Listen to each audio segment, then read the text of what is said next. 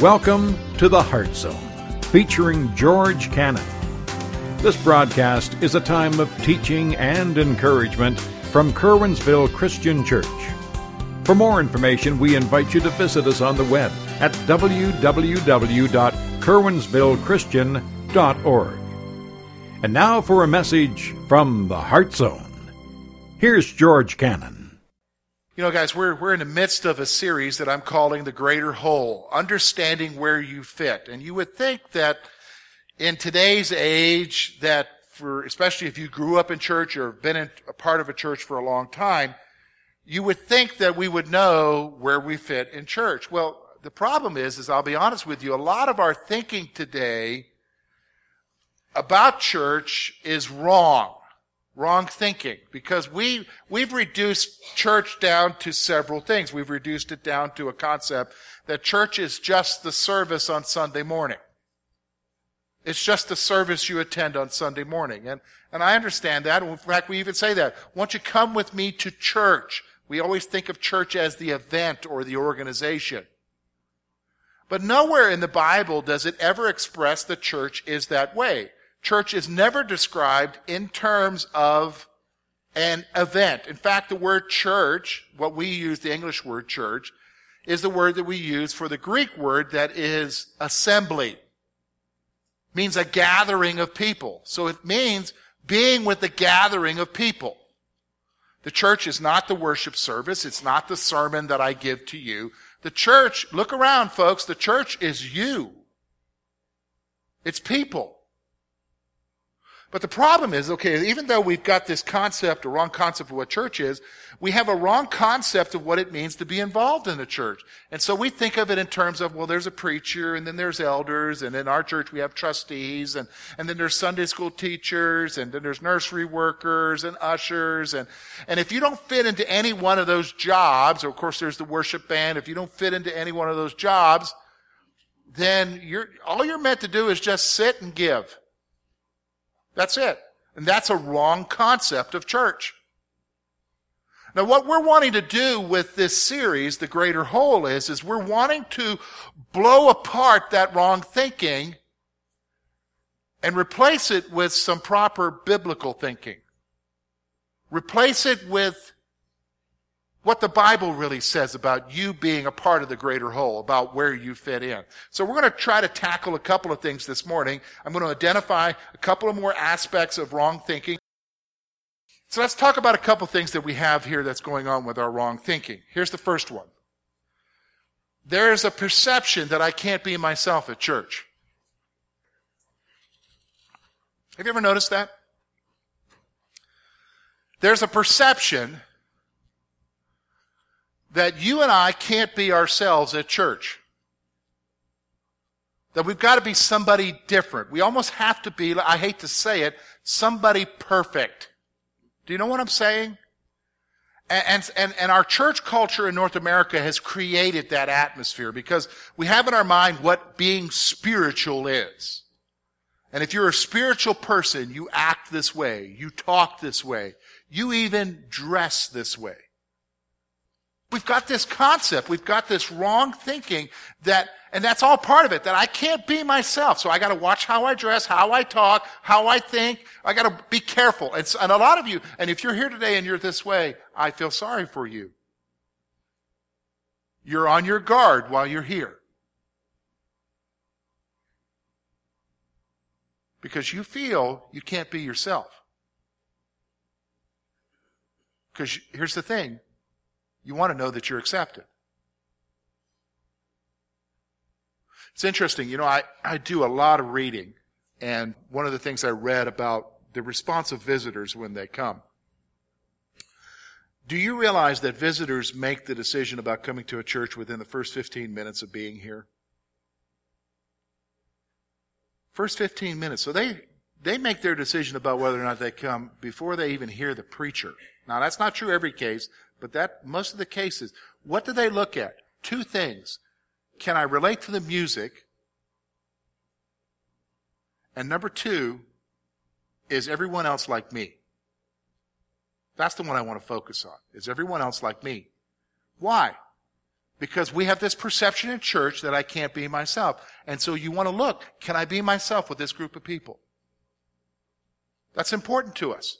And that will determine whether or not you're involved in a church. Okay, first wrong thinking. First wrong thinking. The perception is I can't be myself. Here's the second one. This is coupled with the thought that I have nothing to offer the church. The second thing is this coupled with the thought that I have nothing to offer the church. So I can't sing, or I don't make a lot of money, so I can't give, or I don't have time to be involved with like the oil change, or be involved with making sandwiches for this event that's coming up. So I really have nothing to offer. And to be honest with you, let me just stop for a moment. It goes beyond just looking at your resources. Some of you may have the wrong thinking in terms of I have nothing to offer, not because of what you have as far as resources, but because of your perception of yourself. What do you mean by that? I have nothing to offer because I messed up. And fill in the blank as far as what you mean by that. I have nothing to offer. And for years, we almost said to divorced people, not almost, we did say to divorced people, there's nothing for you to do here. Just come and give. Yeah. See the wrong thinking of that? And you see why people have this, whether it's because of their resources or because of the baggage they carry from the past, they have this thought that I have nothing to offer to the church. That, listen to me folks, both of those are lies straight out of the pit of hell.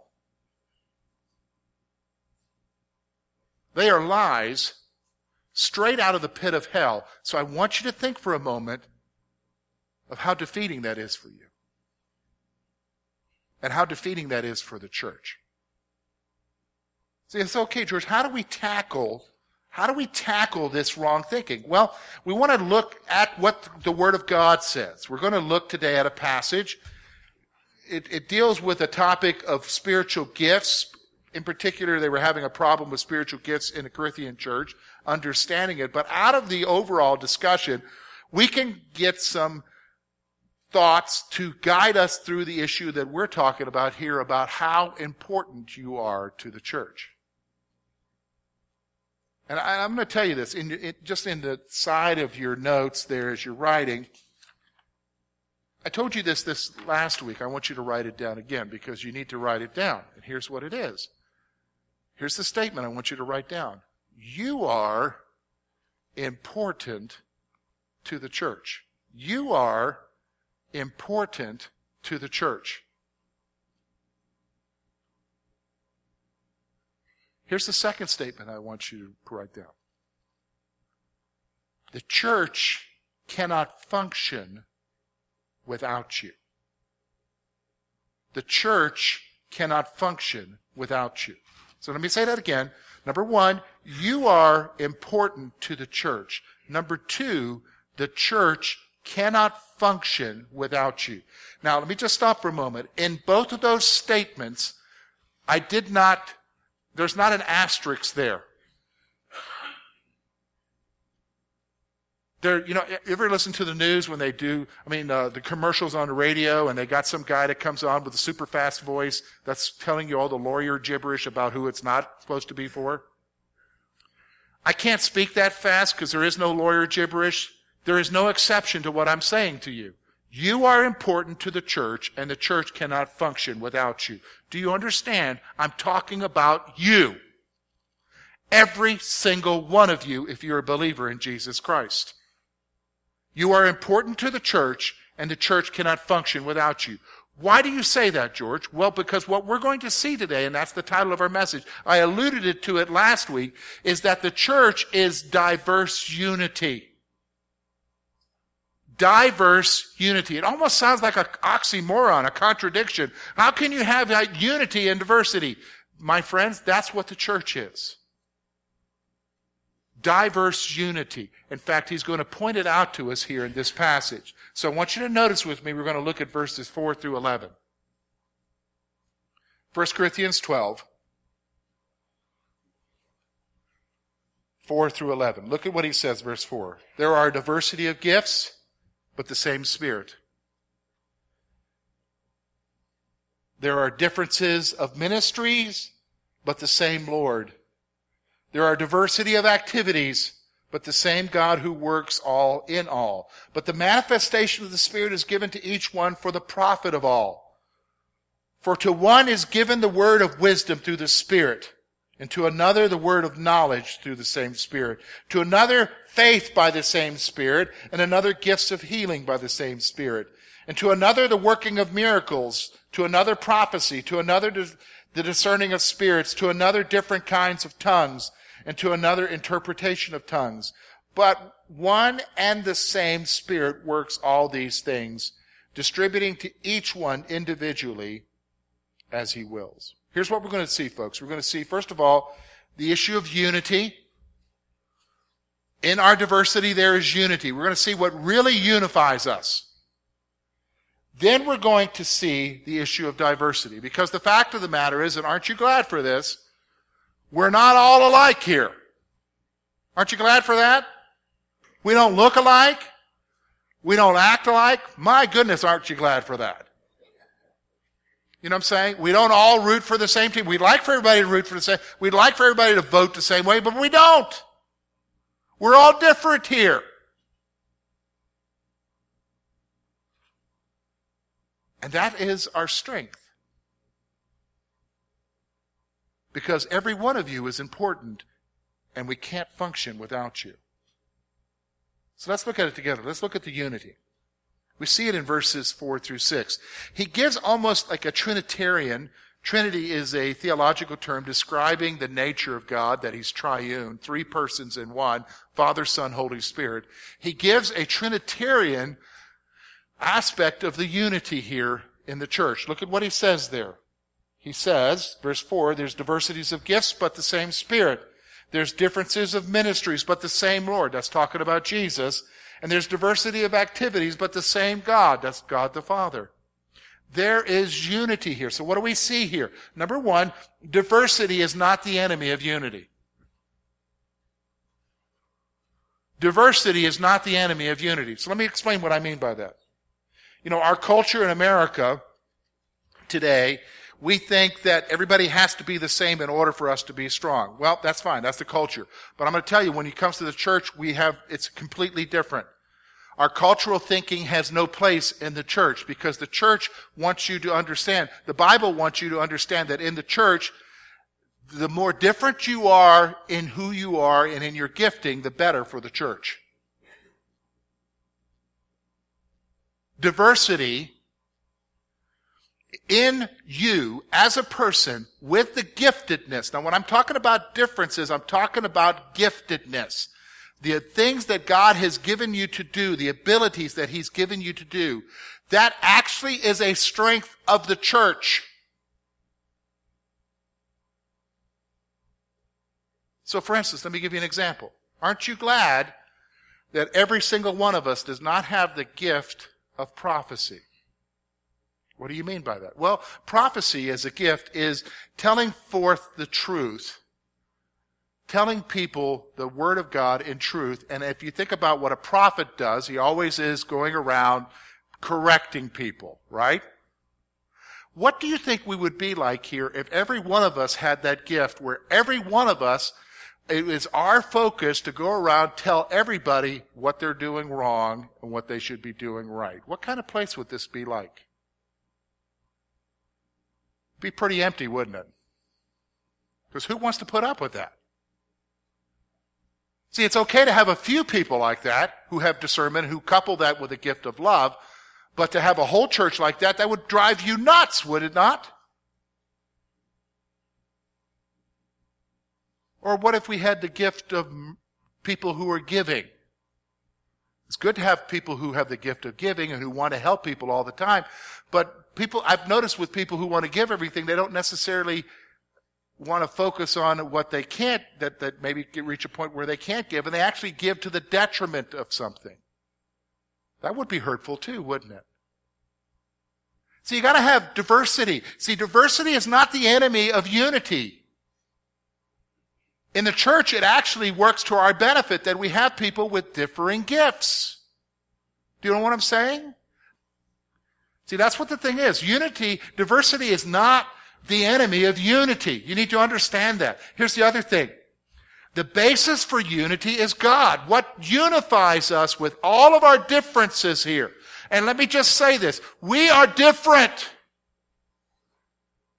What unifies us here, notices he does it 3 times. He wants to say there's a difference in all these areas, but there's one thing that unifies us. Father, Son, Holy Spirit. What unifies us, are you listening to me, is God. Man, we need to guard that. What unifies us as a church is not what we think about politics. Period. And you know what I've noticed? I'm 50 years old now, okay? So you identify yourself and you can resonate with a group of people and say you're part of the party. But have you noticed that when you're a part of some party, that group of people that you're resonating with can't even agree among themselves about what the party believes? Why? Because we're all different. We're all different. That's not the basis of our unity. See, the basis of our unity, listen to me, the basis of our unity as a church always has to be God, Jesus, the Holy Spirit. See, that's why you can be you. In fact, I'll be honest with you. Remember what the first 2 things I told you? You are important to God, and the church can't function without you. The reason why is because of this. The basis of our unity is God. The basis of our unity is God. You say, okay, that's our unity, George. So what about our diversity here? Well, he's going to go into a little bit of explanation. And when I'm talking about diversity, I'm not talking about our diversity with regards to politics or sports or anything else. I'm talking about our diversity with regards to how you function in the greater whole, how you fit in the greater whole. So here's what I want you to understand. Here's what I want you to grasp. A couple things right off the bat. Gifts are not given for personal benefit. So if you're here today, Jesus came into your life, the Holy Spirit came into your life. At that moment that you accepted Jesus Christ into your life, He gave you a gift or gifts to be used in the church for the benefit of the church. Now, right off the bat, Paul's going to tell us right here, if you look with me at verse 7, he says, but the manifestation of the Spirit is given to each one, that's the gift, is given to each one. Notice what it says there, for the profit of who? All. Who's that? Everyone else. Okay. So gifts are not given for personal benefit. I'll use myself for an example. God has gifted me with the ability to teach. But, I'm going to tell you right now, and I had to learn this. It took a lot to learn this. He didn't gift it for my personal benefit. He gifted it for the benefit of the greater whole of the church. It's not for me and what I can get out of it. See, that's the problem. Sometimes we think about our abilities or using our abilities, like if we think we can play music or if we're apple pie makers and we're the best apple pie maker, whatever, and we do it for the church, but you're really doing it because you want to have everybody slap you on the back and say that was wonderful apple pie. Or, man, you can really pick that guitar. That's not why He gifts you. It's for you. He gifts you for everyone else. Gifts are not given for personal benefit. Here's what else I want you to see. Gifts are given for the benefit of the greater whole. I've already told you that. It's your giftedness, whatever it may be. And let me just stop for a moment. Here's the third thing I want you to write down in your margin. You have been gifted with a gift for the church. You have been gifted with a gift for the church. You say, I don't know what that is. That's fine. You may not know what it is, but you need to understand that you were given a gift or a gifts for the church. This is the point here. You were given a gift for the benefit of everyone else here. You just have to ask God what it is and use it. Because number one, what? You are important to the church. Number two, we can't function without you. The church can't function properly without you. So then I want you to see here, the third thing I want you to see here. The Spirit equips each believer with a different gift.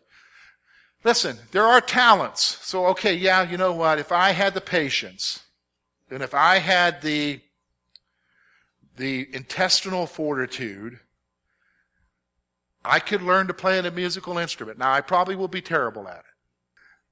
I can learn those abilities, but that's not necessarily a gift. A gift is given to you by the Holy Spirit.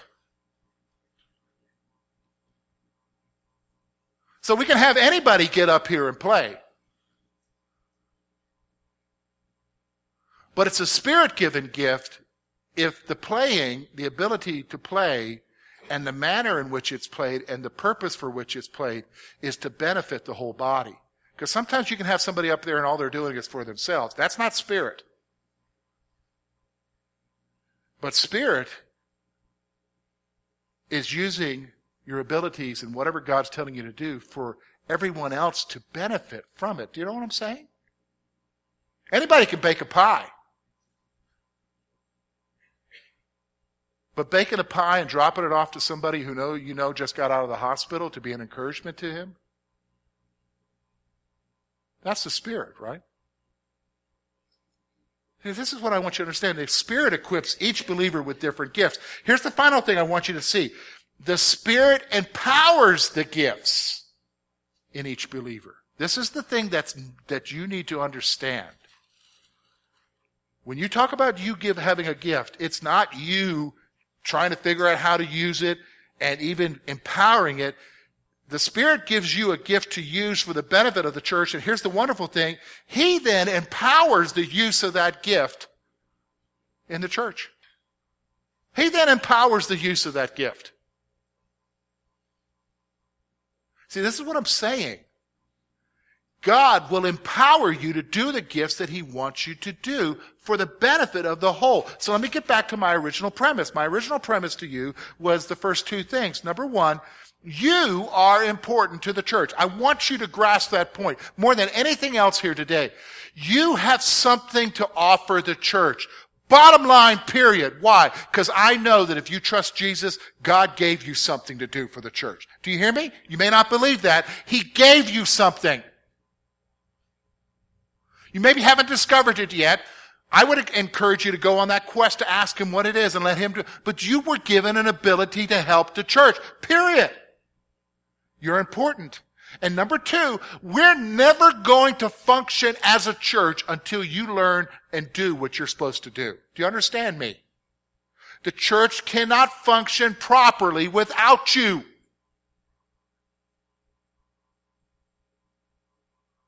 So think back to that wrong thinking I was talking about earlier, where I said I have nothing, where some of us are at, where I have nothing to offer the church. That is a lie. Because if you're a believer in Jesus Christ, He gave you a gift. And number two, He put you here for a reason. And we need you. Quit thinking about church as a service and think about it as what it is, a group of people who need you. So what do we do with this? Well, I'm going to ask you the same two questions I gave you last week. What's holding you back from being involved? What's holding you back? Is it your wrong thinking? Is it some mistake in the past? Whatever it is, fill in the blank. What's holding you back? Is it the perception that you think that others may look at you wrong? You can't be yourself? What's holding you back? You will be shocked what it is. It will almost seem trivial when you put it up against the Word of God. When you put it up against truth, what truth? That you are important to the church and that the church cannot function without you. What's holding you back? Here's the second question. Have you embraced the lie that you have nothing to offer the church? Have you embraced that lie? Some of you have embraced that lie. It's been ingrained in you. Some preacher somewhere told you that you could never do something again. Some Sunday school teacher told you. Maybe it was a family member who told you. Somebody, maybe you listen on the radio or something. Somebody came along and said, you can't do something because of this, whatever, and fill in the blank of what it might be. Somebody told you something, and so you're just holding back. You say, that's really nice, George, but this guy was really important in my life, and he said no. Hey, have you ever considered he or she might be wrong? And the measure of truth of understanding whether it's wrong or not is not based upon what I say. It's based upon what God's Word says.